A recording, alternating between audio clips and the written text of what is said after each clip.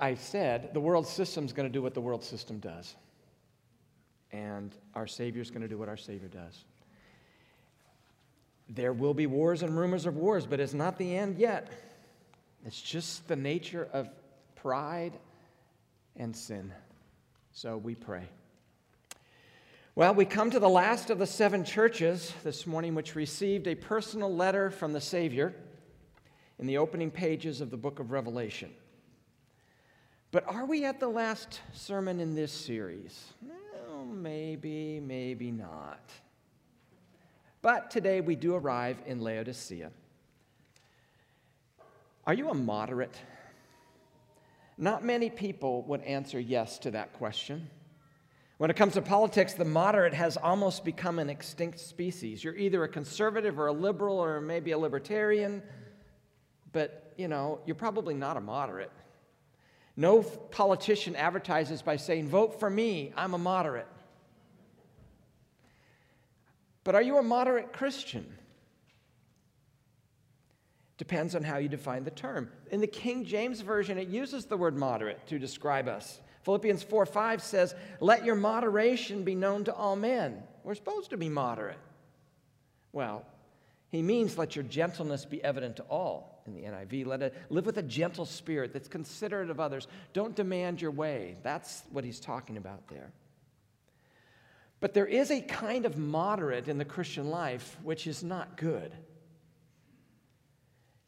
Wilbur Rees describes this person perfectly. It must have been written years ago. I'm going to read the entire text. I would like to buy $3 worth of God, please.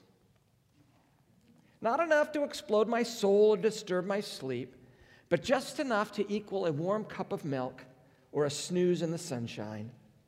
I don't want enough of God to make me love a black man or pick beets with a migrant. I want ecstasy, not transformation. I want warmth of the womb, not a new birth. I want a pound of the eternal in a paper sack. I would like to buy $3 worth of God, please. It's a powerful way of explaining how many people approach faith. We don't want to totally change. We just want to feel better about life.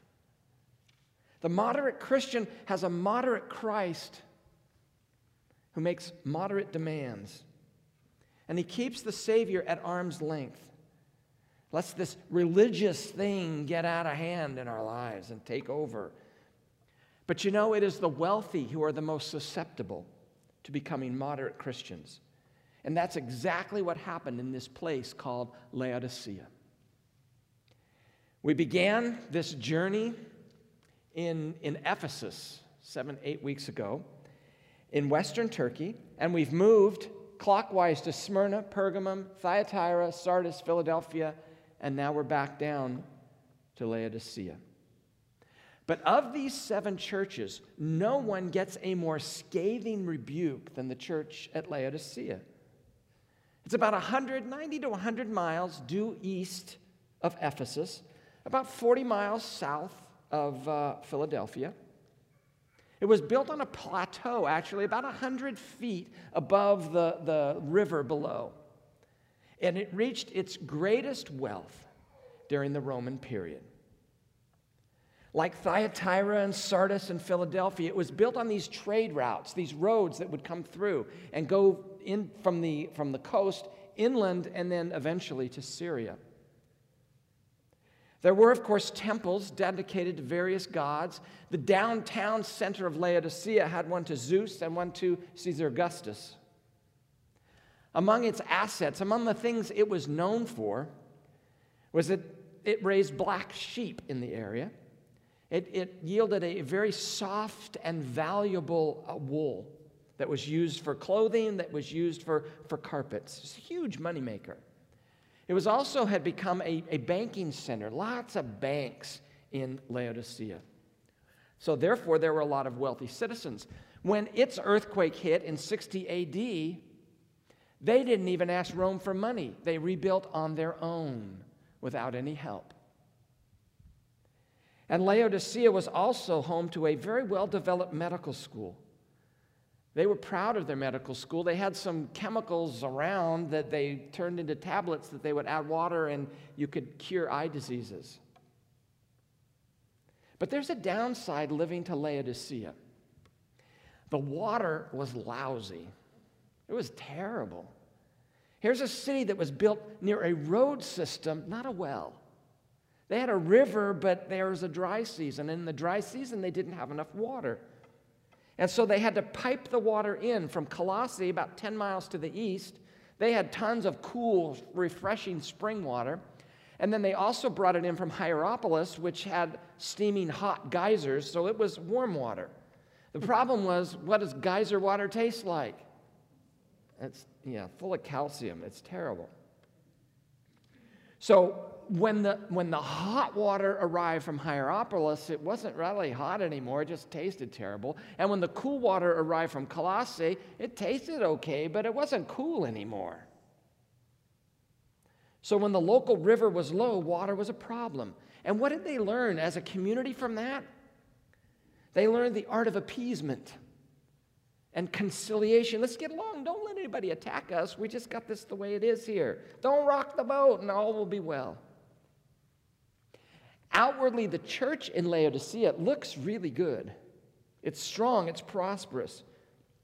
I think if you attended that church, you would have thought your church was very blessed because they lived in a town that other people envied. It was a church with at least some kind of wealth. And it's not like Smyrna. There's no persecution. It's not like Pergamum. They weren't teaching false doctrine. They didn't do gross immorality like they did in Thyatira. Things are going okay. They got money. Everything's well. It was a comfortable place to live and a comfortable place to go to church. And yet, that combination made Jesus sick. And it gets worse from there. Well, let's take a look at the message he brought to these moderate Christians who had settled, for $3 worth of God. Revelation 3, verse 14. To the angel in the church in Laodicea write, these are the words of the Amen, the faithful and true witness and the ruler of God's creation. I know your deeds, that you are neither hot nor cold, or cold nor hot. I wish you were either one of these. I should read it like it's written. I wish you were either one or the other. So because you are lukewarm, neither hot nor cold, I am about to spit you out of my mouth. You say, I am rich, I've acquired wealth, and do not need a thing. But you do not realize that you are wretched, pitiful, poor, blind, and naked. I counsel you to buy from me gold refined in the fire so you can become rich, and white clothes to wear so you can cover your shameful nakedness, and salve to put on your eyes so you can see.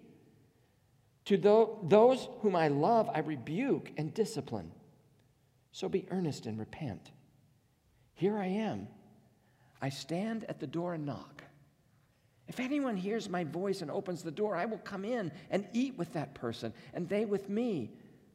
To the one who is victorious, I will give the right to sit with me on my throne, just as I was victorious and sat down with my Father on his throne. Whoever has ears, let them hear what the Spirit says to the churches.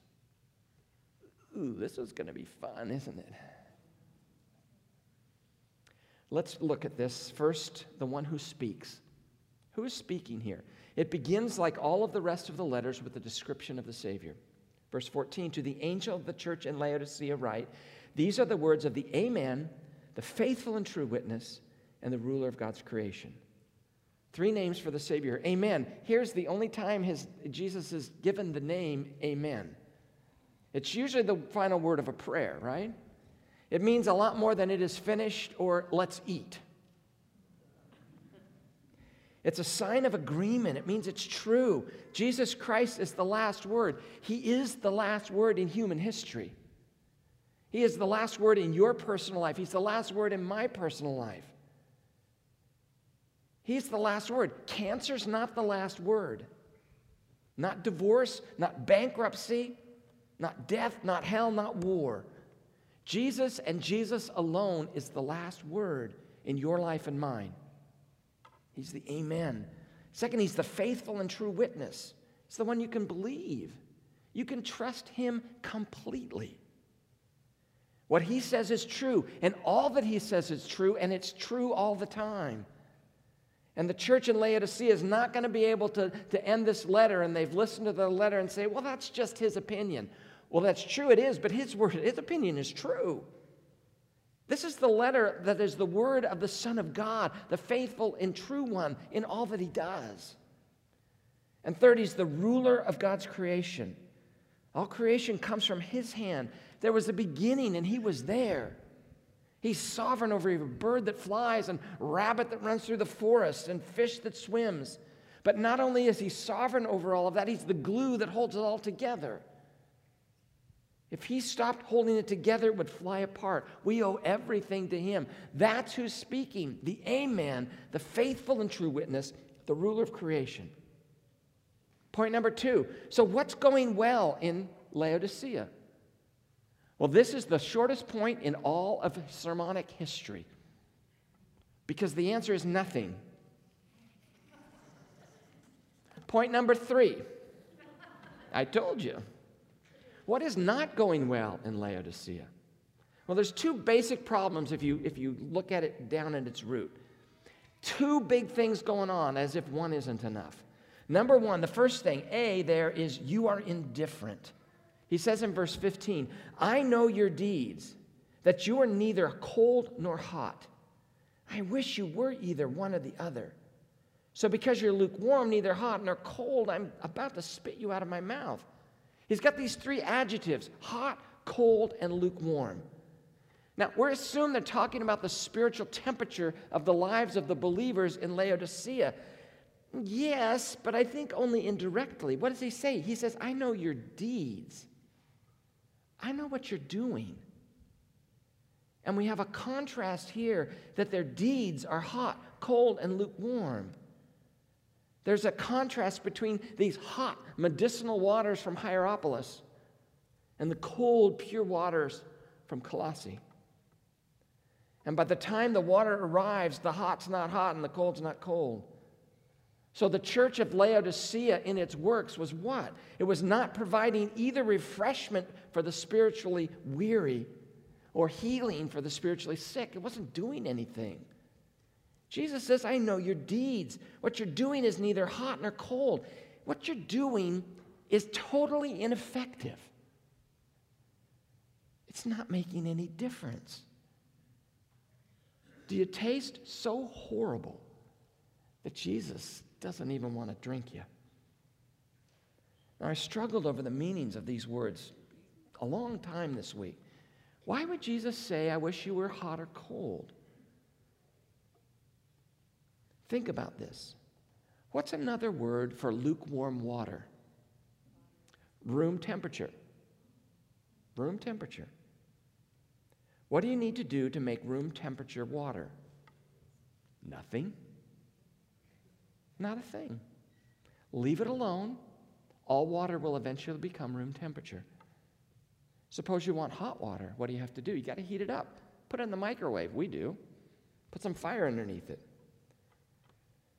Suppose you want cold water. You got to do something to it to make it cold. I have no idea how they got cold water. They didn't have a refrigerator or put ice cubes in it. Under normal circumstances, water will never become cold if left to itself. So here's the indictment to the church at Laodicea. They are not guilty of some intentional sin, immorality, sleeping around, promoting false doctrine, letting false people come and teach in their church. See, in order to be guilty of one of those things, you have to do something. You have to make a decision that moves you in that direction. How do you become lukewarm? You do nothing. And that's what you will become. You see, a lukewarm Christian is nothing more than a room temperature Christian who has become just like his environment.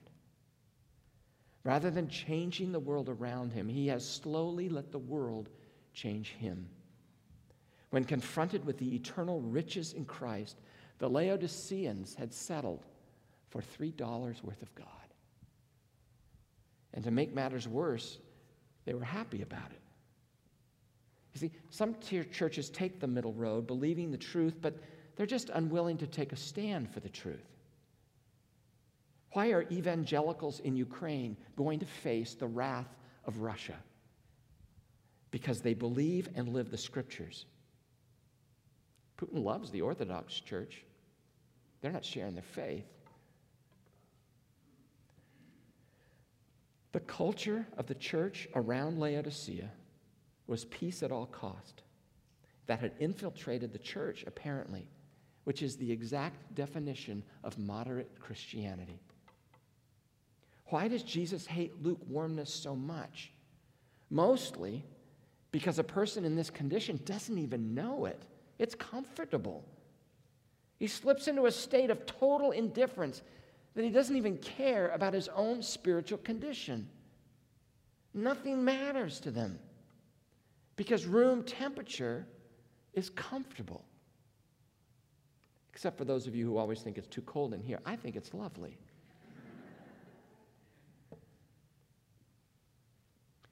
If it feels right, if you're the same as anybody around you, then it's not too hot, it's not too cold, you're doing fine. And you'll never reach that person unless you shock them. And so Jesus shocks them. What does he do? Verse 16. So because you are lukewarm, you're not hot or cold, I'm going to spit you out of my mouth.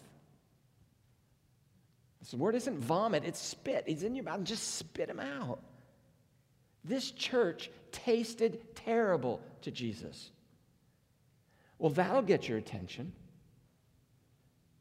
There's nothing like this that was said to the compromising church at Pergamum, even to the morally corrupt church at Thyatira. Well, let's get the righteousness right.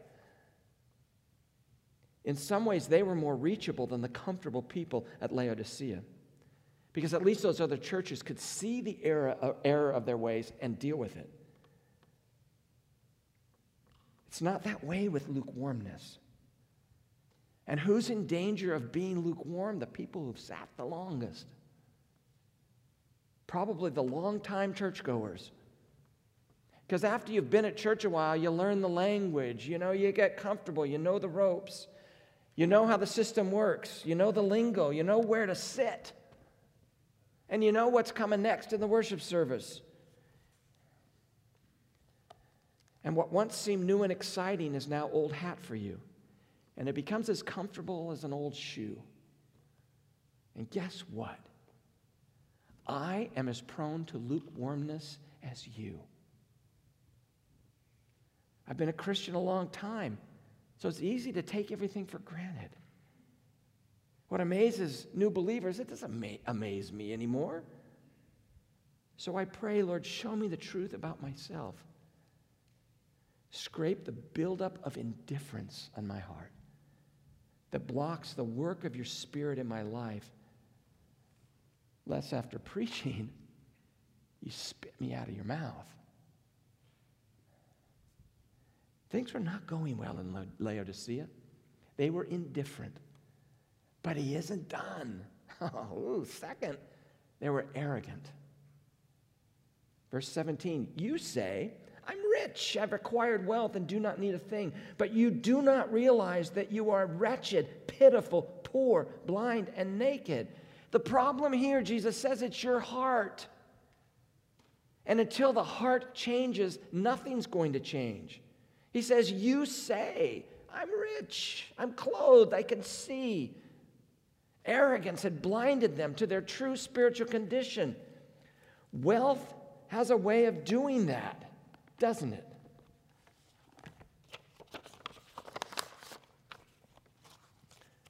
I have a better visual aid than Andrew. Money. Lest you judge me, this is not church funds. These are my funds. And you can keep your hands off my funds.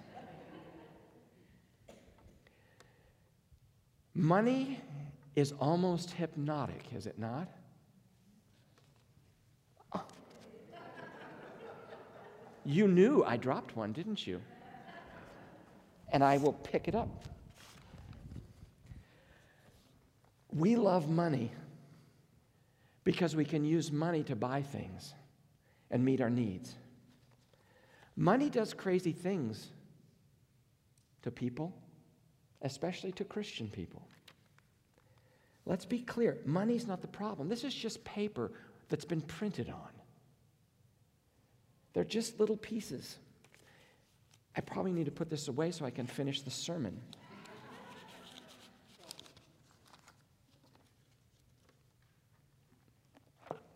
The only cure for materialism is generosity, giving it away.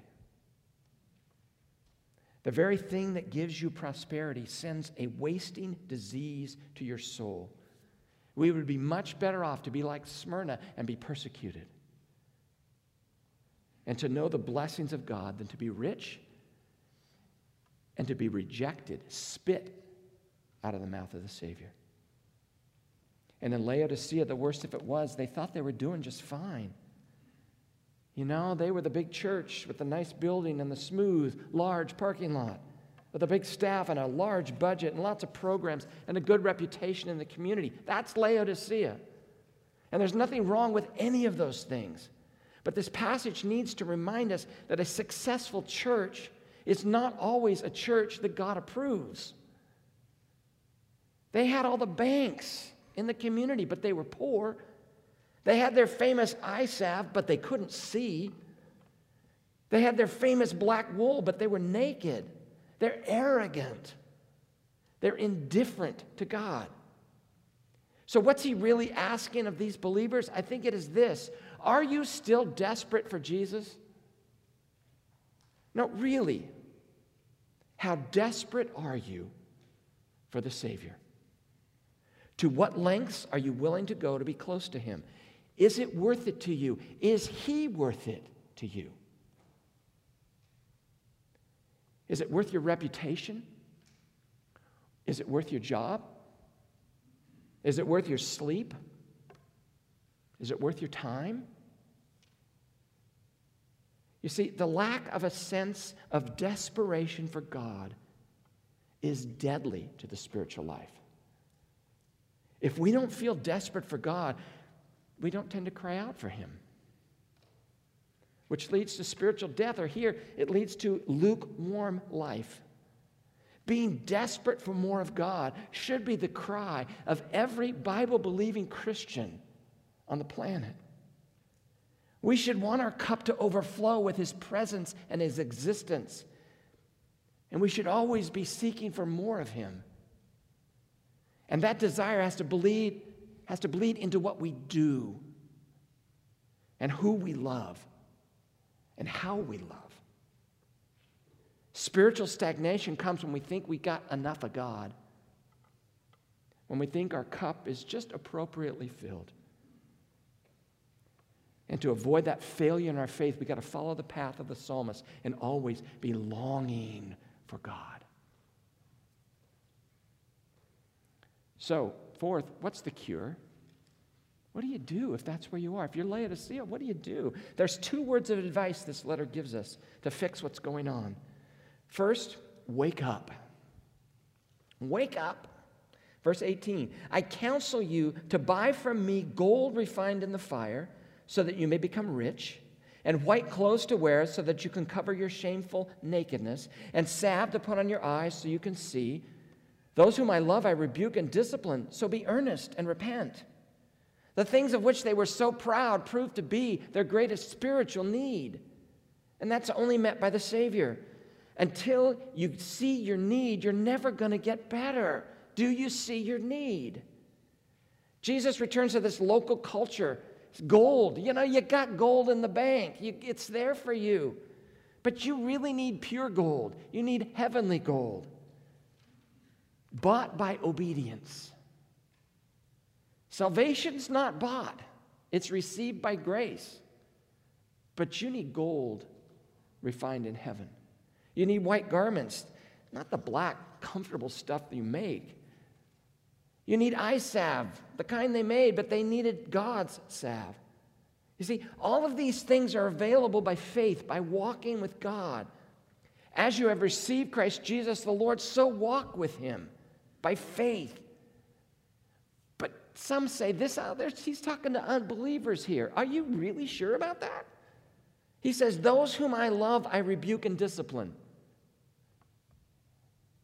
That's a clear statement. This is written to believers, not unbelievers.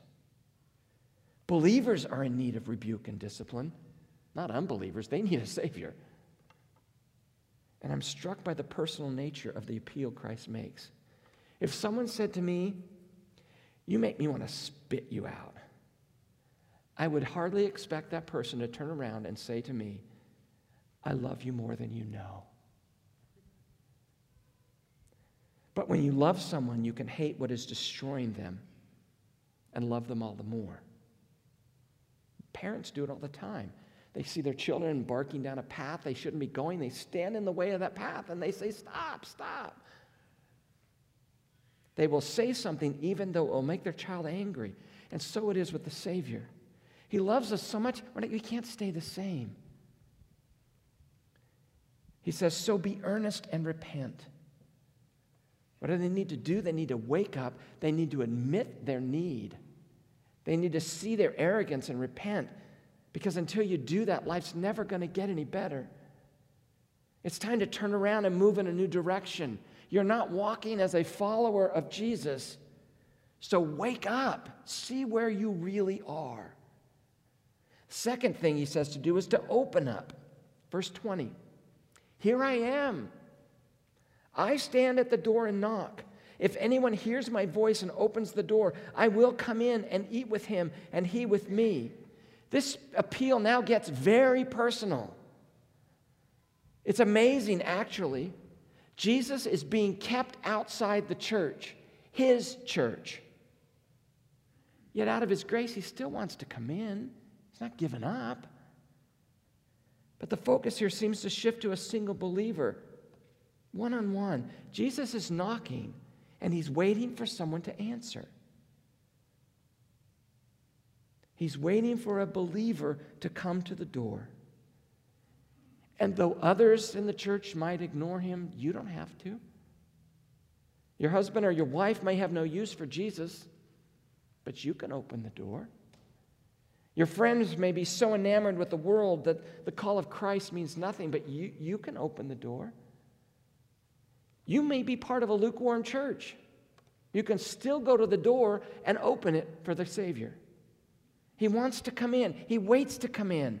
And not only does he want to come in, this is the amazing part to me, he wants to have dinner with you. There's no better picture of the Christian life than that. We can have Jesus as our dinner companion every day. You never have to eat alone.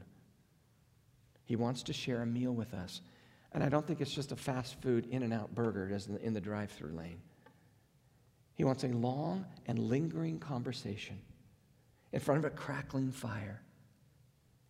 And isn't it amazing that the worst church gets the best invitation? He offers himself. After exposing their indifference and their arrogance, he says, come have dinner with me. It's like those games we play where we say, if you could have dinner with any three people from history, who would you choose? And you're supposed to say, I don't know, something like Catherine the Great or Elvis Presley or Socrates. It's a fun little exercise. But in our text, there's only one answer. I want to have dinner with Jesus. Just the two of you. Talking things over while you share a meal. What an offer. I'd love a meal like that. See, this verse is not about coming to Christ for salvation. This verse is written to the lukewarm believer. And he pictures a Savior coming, knocking at the door, waiting for us to open it. Apparently, there's no handle on the outside. It's only on the inside. So don't let your sin and your failure keep you from him. For all the foolish, fallen, messed up things we've done, the backsliding we've done, the unlovely church people who wish and dream secretly and want a new start. He says, take hope. It's here. Open up. Christ has come for you. He stands at the door and knocks. Will you let him in? What's the cure for a lukewarm ministry? Wake up and open the door. The answer is dinner with Jesus. It's a relationship with him. He will make all things new. After all that's been said about this church, is there still hope for it? Well, actually, there's a lot of hope.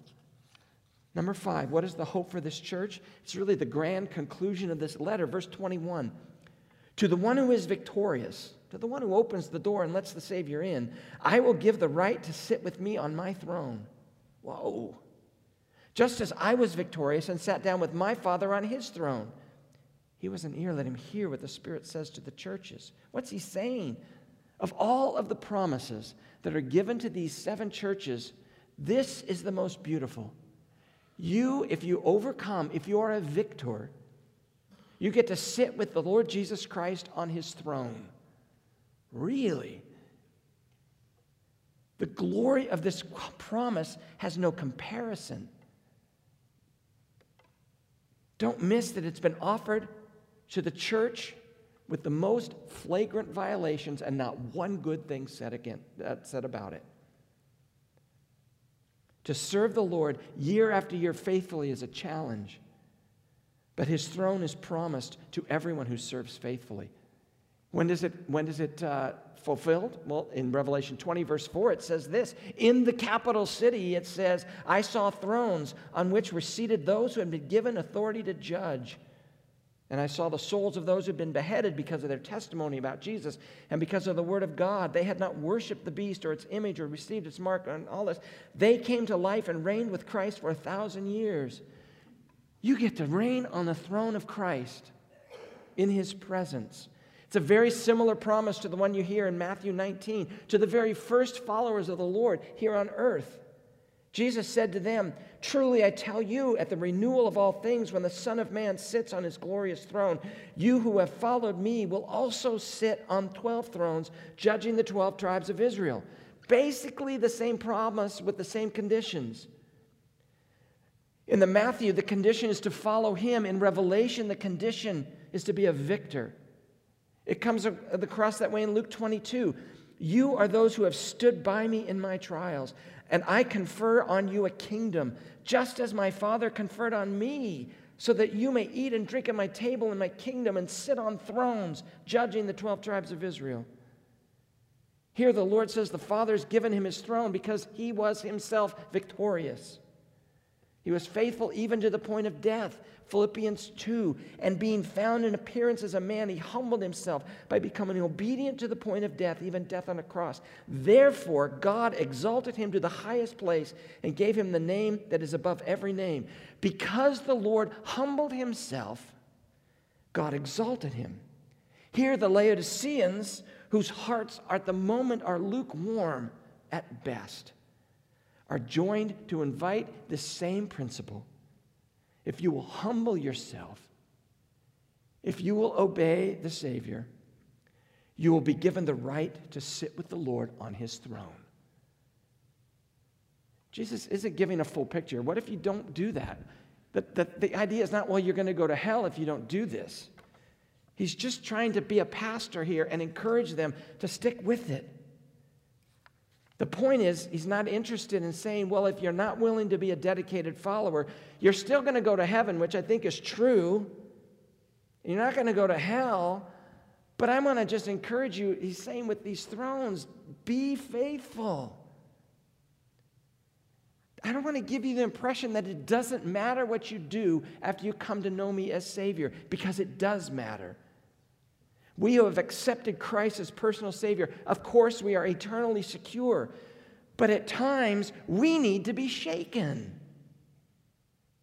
The most effective way for a pastor to do that is to tell them how awful their sin is and how great the reward is if they will turn back to him, if they will change.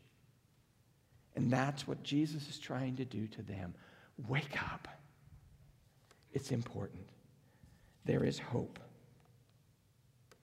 So we come to the end of these 7 letters to the 7 churches in Turkey. He who has an ear, let him hear what the Spirit says to the churches.